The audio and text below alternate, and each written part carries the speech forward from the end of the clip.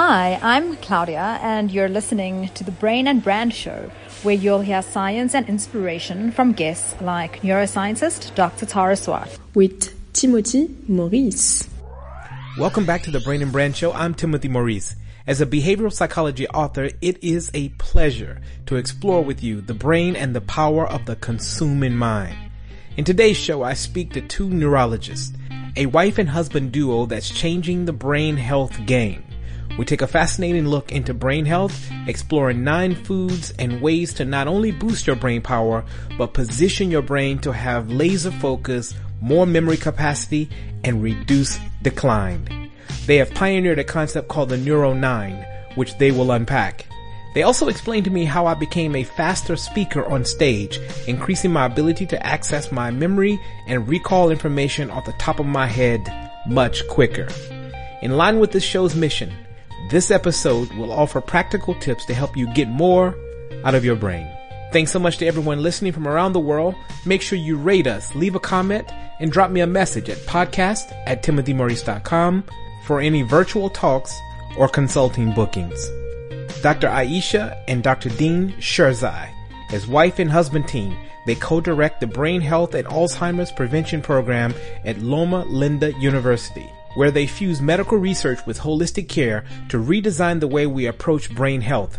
Meet the Sherzais. Enjoy.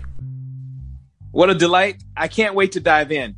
But before we do, I have to ask you, you guys spend a lot of time with each other. What's the secret to not driving each other crazy? The question to be re-asked is, what's the secret for her not to go crazy with me? I'm a little hyper. I'm a little out of the box. I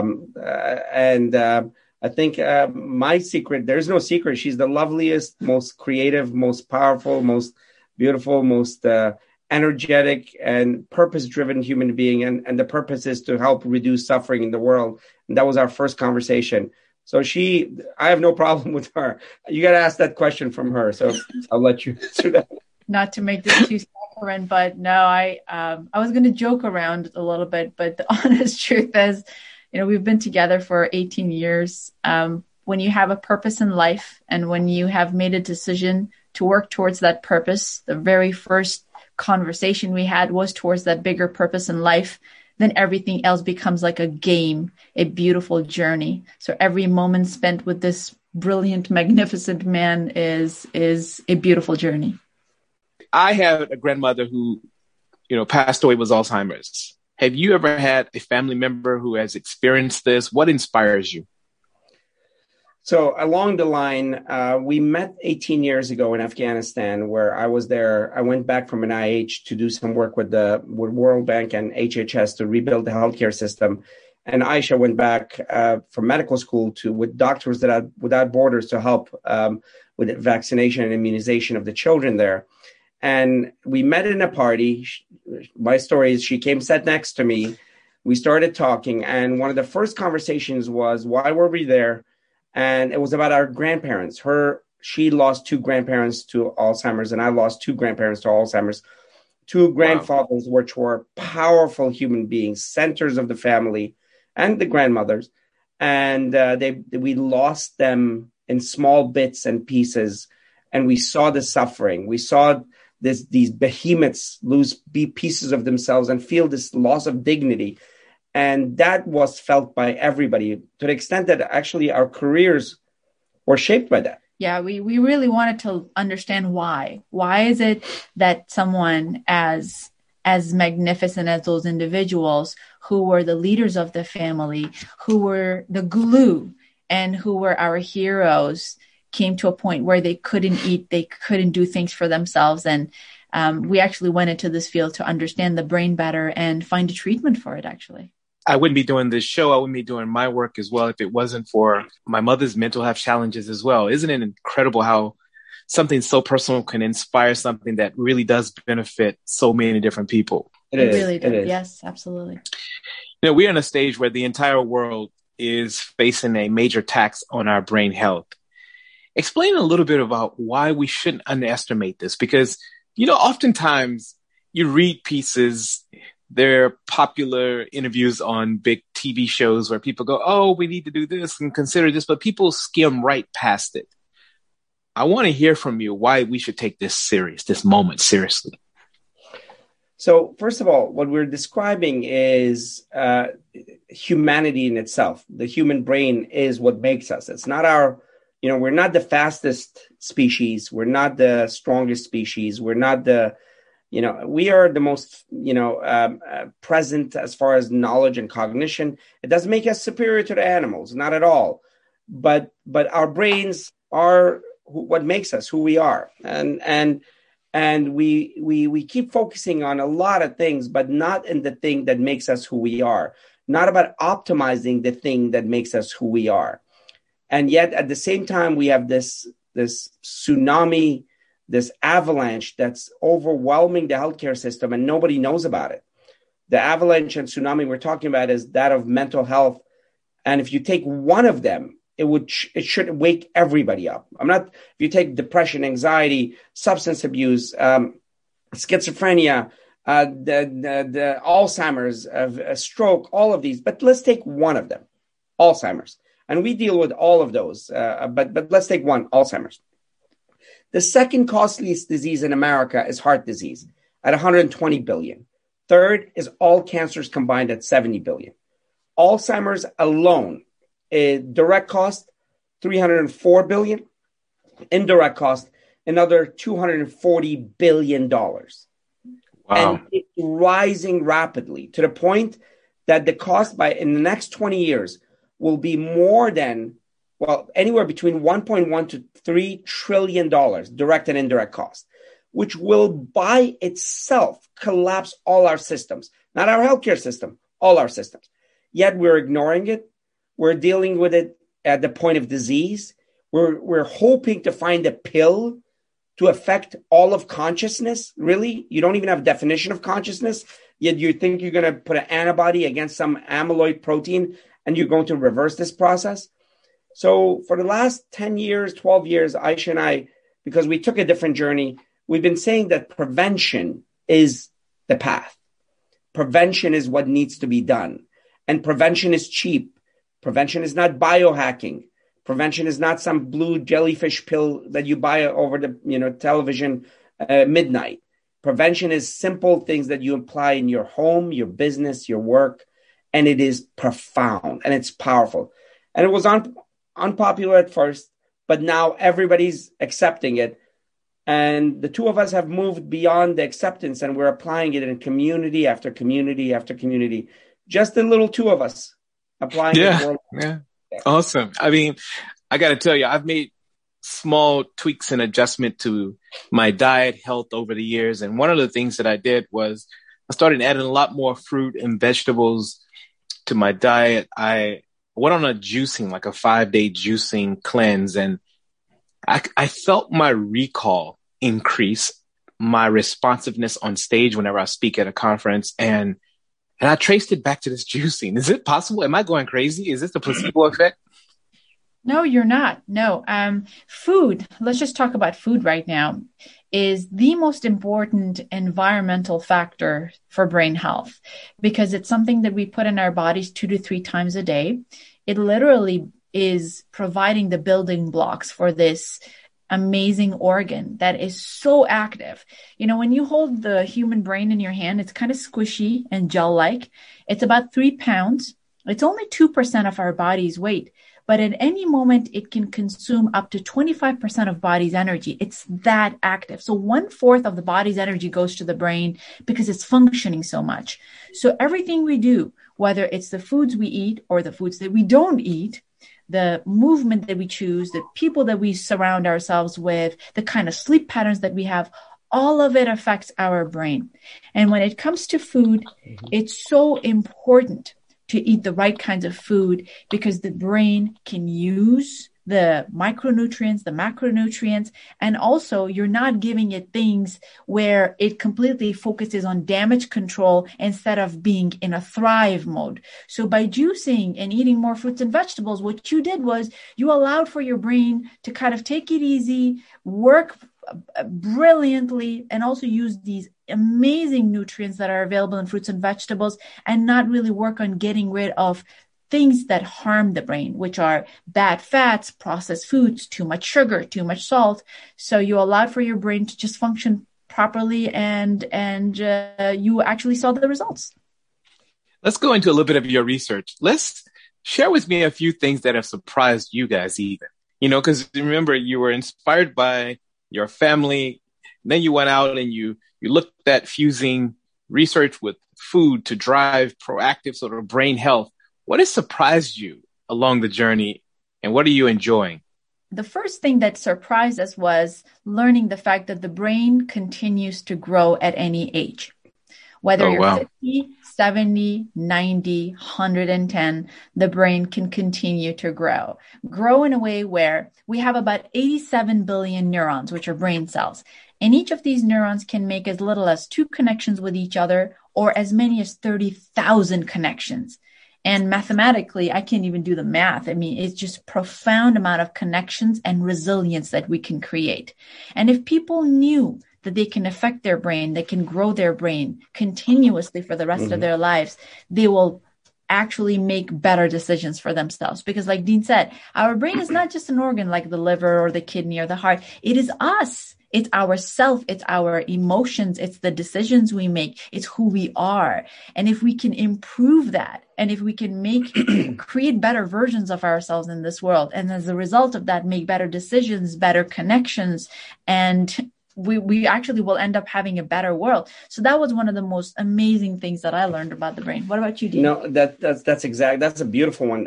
The one thing that blew me away, because I did all these amazing studies, crazy studies at NIH, which is experimental therapeutics branch of NIH. I mean, that's as wonky as it gets. We, putting BDNF into the basal ganglia of the brain of the patient and seeing the difference, and functional MRIs, everything, and we couldn't even get 1% benefit. I mean, decades of work like this, zero success.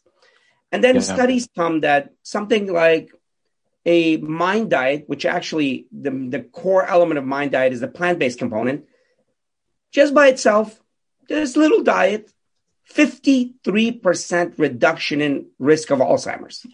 53%. Or a Harvard study and says people who regularly do a brisk walk of about 20 minutes a day, 25 minutes a day, brisk walk, not some 6-syllable chemical formula injected into your basal ganglia, but a brisk walk regularly reduces your chance of Alzheimer's by 45%. Right. Incredible. Why isn't everybody just talking about this? Why isn't everybody putting it on billboards? Why isn't it being, yelled at the top of a voice everywhere? Because there's no money to be made from that. And people think it's too difficult to change behavior. You're a behaviorist. You know this. It's not. Let's get rid of some of the useless words like motivation and moderation, because they're just words to disempower people, and instead create small, incremental, SMART, which is specific, measurable, attainable, relevant, time-bound, small, incremental successes that really check off that dopamine surge. And you see people succeeding in small increments. That is the most empowering behavioral change that we've implemented in community after community after community. Instead of this raw motivational talks, small increments where we meet them, not ask them to meet where we are, but we meet them where they are. We don't tell people to go vegan. We don't tell people to go, or go do the marathon. If they have never exercised, your job is to do a regular walk 5 minutes a day for 1 month, because the goal is not exercise. The goal is behavior and habit. If you've never eaten healthy, forget about everything else. Reduce sugar by 50%. It's measurable. It's attainable. And when you do that, then you say, oh my gosh, I was able to actually do this. And then the next behavior and the next behavior. The New Year resolution never works. The diet of the day doesn't work. It's small incremental behavior change at personal, family, and community level that will bring the revolution that we're looking for. I want I was thinking maybe I needed a motivational speaker to talk to my niece. She's slightly addicted to these chocolate bars and eating fried foods and pizzas just about every day. And she's in her mid-20s. And obviously in your mid-20s, you can rebound a little bit quicker than people my age. So what do I say to my niece? I'll take this one and then I'll give it. Yeah. Okay. What I'll tell your niece is that, yes, you will not see the effects as in Alzheimer's at this point, but it is affecting your brain significantly, probably even more at this point, because it's up to age 21, you're building the brain. Although even then, there are some studies that children that have eaten poor food, bad diet, forget about ADD. We're talking about white matter disease of the brain at age 12. So it affects the development of the brain early on. But let's say up to 21, you've developed whatever brain capacity you have. After age 20 or so, you start the path of maintenance and growth, or for the great majority, the decline starts. But for two decades, you won't see the decline. You won't feel it because you have a brain, you have a bank account, what we call cognitive reserve. So the reserve is dwindling, but you're not noticing it. But it's affecting your body, your brain. And you're seeing some signs of it. Your focus is being affected. Your processing speed is being affected. You're not as effective. Your sleep cycles are being affected. You're not as awake and alert and present as usual. And you just pass it off as, oh, I'm busy. No, those are the beginnings of the decline. But the option is the other direction. If in your 20s and 30s, you take up the full gambit of positive lifestyle, you actually increase your capacity exponentially, not in a magical way. One thing, focus.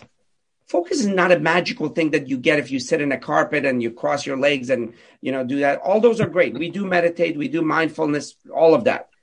Focus is a gateway to consciousness, which you acquire with every action. Focus is the ability to block out sound, block out noise, literal noise and also social noise, and to focus on the thing in front of you. And if you can develop that and you build that muscle with every action, you've just opened up the gateway, the flood door of memory, executive function, and cognitive prowess. Doesn't every 20-year-old want to do that? Yeah. I can't wait to share this episode. Ayesha, did you want to comment on this as well? I wanted to kind of highlight to some of the individuals who are not really concerned about terms like Alzheimer's or dementia. It's difficult to actually see how our environment affects our brain. We do see the immediate effects of things like, say, for example, bad weather on our skin, right? If we sit in the sun, we get a sunburn, right?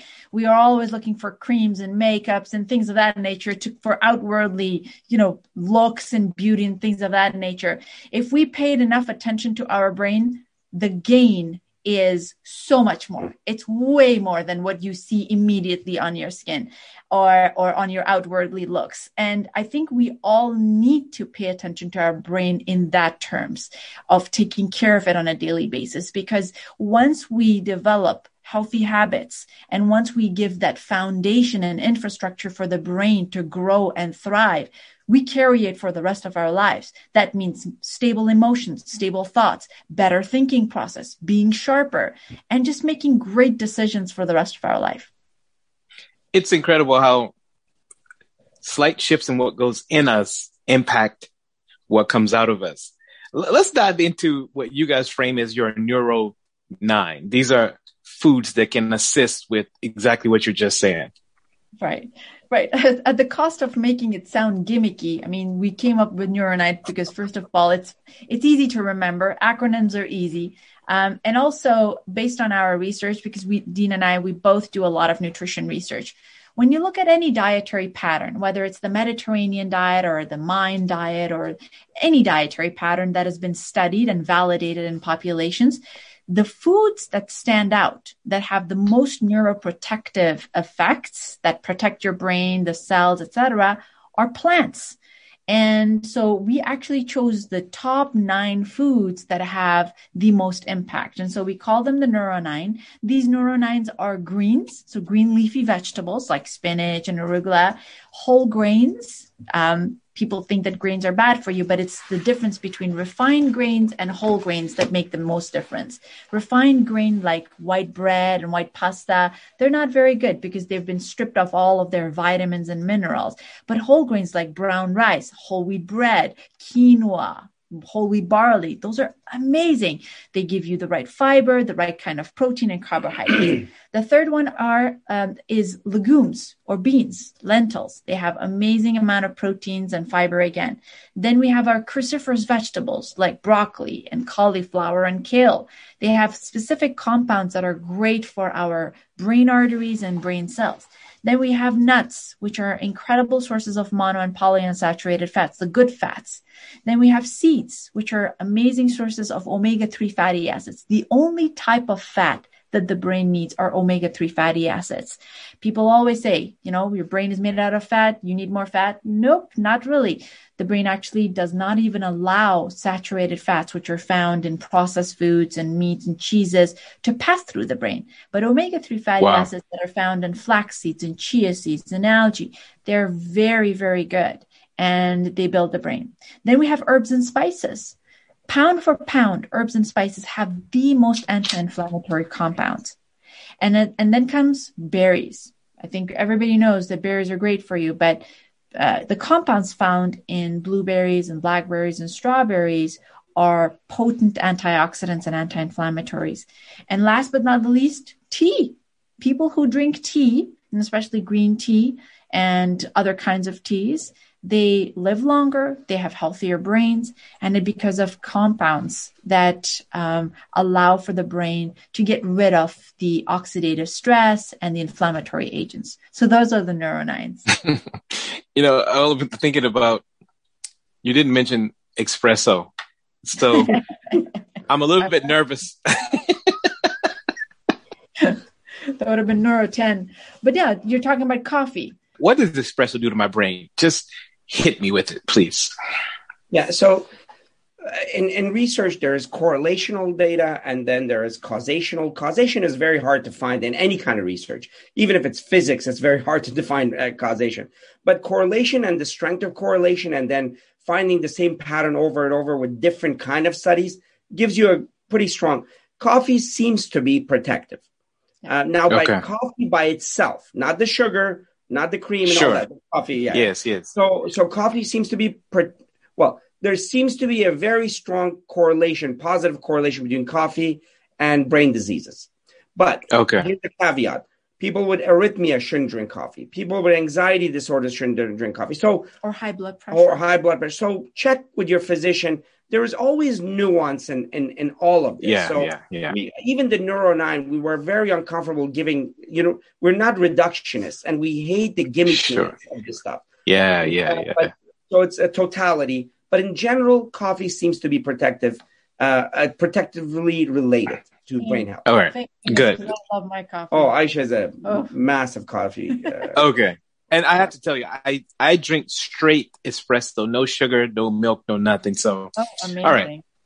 Okay. So I need to understand a little bit more about your newest book, 30-Day Alzheimer's Solution. Right. So we wrote a book in 2017 titled The Alzheimer's Solution, our first book. And in that book, we gave a lot of research and objective evidence of the profound relationship between lifestyle and brain health and prevention of Alzheimer's specifically. We highlighted the concept of neuro, which stands for nutrition, exercise, unwind, which stands for stress management. R is for restorative sleep, and O, optimizing cognitive activity. We created this acronym, self-serving, of course, because we're neurologists, but to highlight the different aspects of lifestyle that can reduce the risk of Alzheimer's disease and stroke and some other cognitive diseases by up to 80 to 90%. And it's something that people can do in their homes, in their communities, in their works spaces without paying anyone a single penny. And obviously the reason is because this tsunami, this Alzheimer's epidemic is hitting us right now, and we have to do whatever we can to prevent it. So prevention is the new treatment. And then we wrote the second book, The 30-Day Alzheimer's Solution, which is focused on the why. So the first one, the how. Sorry, the how. So the how, as in, how do you apply this into your life? And we've included a lot of, information on nutrition specifically, and it has more than 75 recipes because I'm a culinary artist. I went to cooking school and I got my culinary degree. And so we've highlighted the importance of nutrition as well as other lifestyle factors in providing the brain the right environment for it to function properly and stave off diseases like stroke and dementia. Wow. I have a 72-year-old father who is really stubborn, and I really hope he's going to listen to this. He has diabetes. His insulin levels often sort of spike, and he struggles to control it. But he loves fried food. He loves, typical things that are not necessarily that good for you. What advice would you give him in terms of regulating his insulin? Yeah, ironically, as much as people think sugar is the driver of diabetes, it is. It definitely affects it. Fat is a major driver at the cellular level, at the intracellular level, blocking the insulin receptors and all of that. We did a paper, one of the largest studies in Haynes. We published looking at not just diabetics, pre-diabetics, and even pre-diabetics had lower cognitive state. And diabetes especially uncontrolled diabetes, is a major driver of cognitive decline and potential dementia. So that fear factor should bring in and then the other factor is it's not that hard. It is hard, but it's a clear path out of it. Reducing fried foods, reducing saturated fats, finding alternatives that not necessarily come as identical, but come close to those tastes. And that's what we focus on, is trying to make sure that we don't leave people with a sense of deprivation. That the whole book, the 30-Day Alzheimer's Solution, the recipes are focused on taste, because if it was just about health and we just ignored all taste, it's not going to connect. Never. It's just talking heads talking to each other. So it's about find tastes that are replacements. Not necessarily 100%, because we're not going to find 100% replacement, but at least they bring a measure of health. And that's our goal. And when we go to the communities, we actually listen to the community and say, okay, what are your normal foods? What are your natural foods? Whether it's the Filipino community or Japanese community or the Hispanic community in San Bernardino or in others.